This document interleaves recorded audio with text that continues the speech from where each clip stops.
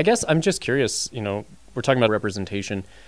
How important is that for students and the community at large, and also the fact that we have President Sandoval here at the University of Nevada, Reno? What does that mean to our Latino Latinx students here? I have a rare situation where I actually was a student here and then returned back as faculty member. So I know what it looked like 20 years ago. And it was, I think it took me 2 years to then I realized that there were 2 other people on campus who spoke Spanish. And that connection was just instant and natural. And I saw that somebody was in this high level position that made me realize that I could possibly pursue that. And ultimately I did. So I'm here as a faculty member. I think that in itself is a valid lived experience of why we want to ensure that we can see these possibilities and that our students can see that possibility. I just want to ask about that. That's interesting. 20 years ago, you say that it took you 2 years to find just 2 people that spoke Spanish. What was that like as a young student experiencing that? And then I guess what would it be like for a young student today, and how has that evolved over time? It was challenging in one way because we see that, we don't identify with individuals in the same way, whether it's on cultural perspectives or whether it's on just interests and things like that. But it's also great because, that's the whole purpose of continuing our education, to be immersed in different communities and different perspectives. And that is something that I valued. I grew up in rural Nevada, and so to me, coming to Reno, even if I didn't find people with my like identity, there were people of a million identities, it seemed, and that was in itself fabulous to be able to experience. I think I was able to navigate it, but it definitely created a lonely space in a certain way that just takes extra effort and extra care and extra, conscientious awareness of what to do next. I want to shift a little bit because you did mention education, and I think that's really interesting. I'm just curious to know, with some of your work in education and education leadership, I guess, what are you seeing as some of the major hurdles or major challenges facing, whether it's English language learners or other Latino members here in our community when it comes to accessing education?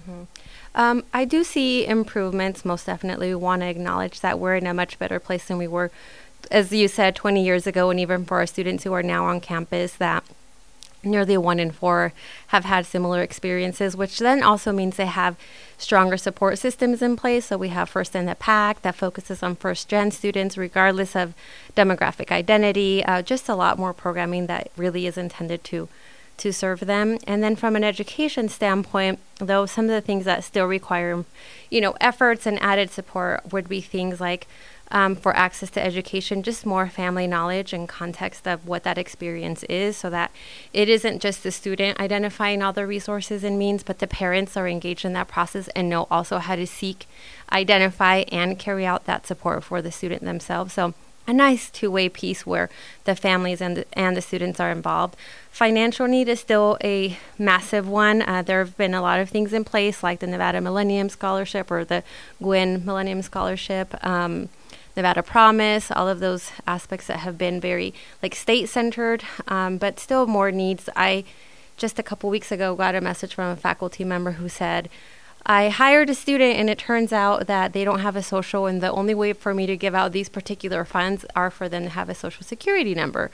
And so those things still require a lot of creativity and a lot of ways to identify how to serve the needs of the students who are aspiring to, be professionals and to give back to our community and to continue to make an impact here. So I think you're getting in something that is really interesting, that there are a lot of challenges that go beyond sort of the academic sense, or, it's some of just the day-to-day things, I guess I'm just curious, what are some of the challenges that you see or experience yourself? I guess I'm just curious to know, what are some of the challenges that maybe everyday folks may not understand or know about the Latino experience or the immigrant experience?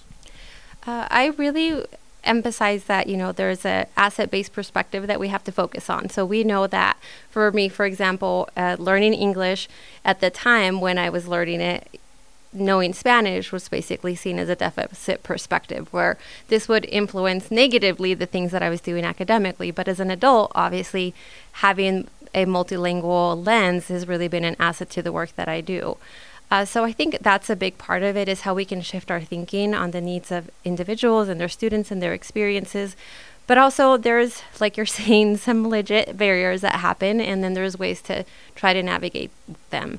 Some have been just allowing our students to find that community, that sense of community and sense of belonging, because no matter how much we might be able to connect them to certain support systems, in the end, there's still a syllabus, for example, that says certain things that maybe are just terrifying for me because I've never seen that. So there's a lot of aspects like social capital, economic capital. On the family side of it, if we think for first gen, even regardless of being Hispanic, Latino, they will likely have more family responsibilities in the household. They're more likely to live with their family still while they're here in higher education, which then means those responsibilities often, might be seen as overshadowing some of the requirements of what is needed for higher ed. Absolutely. Well, thank you so much for your time. Thank you.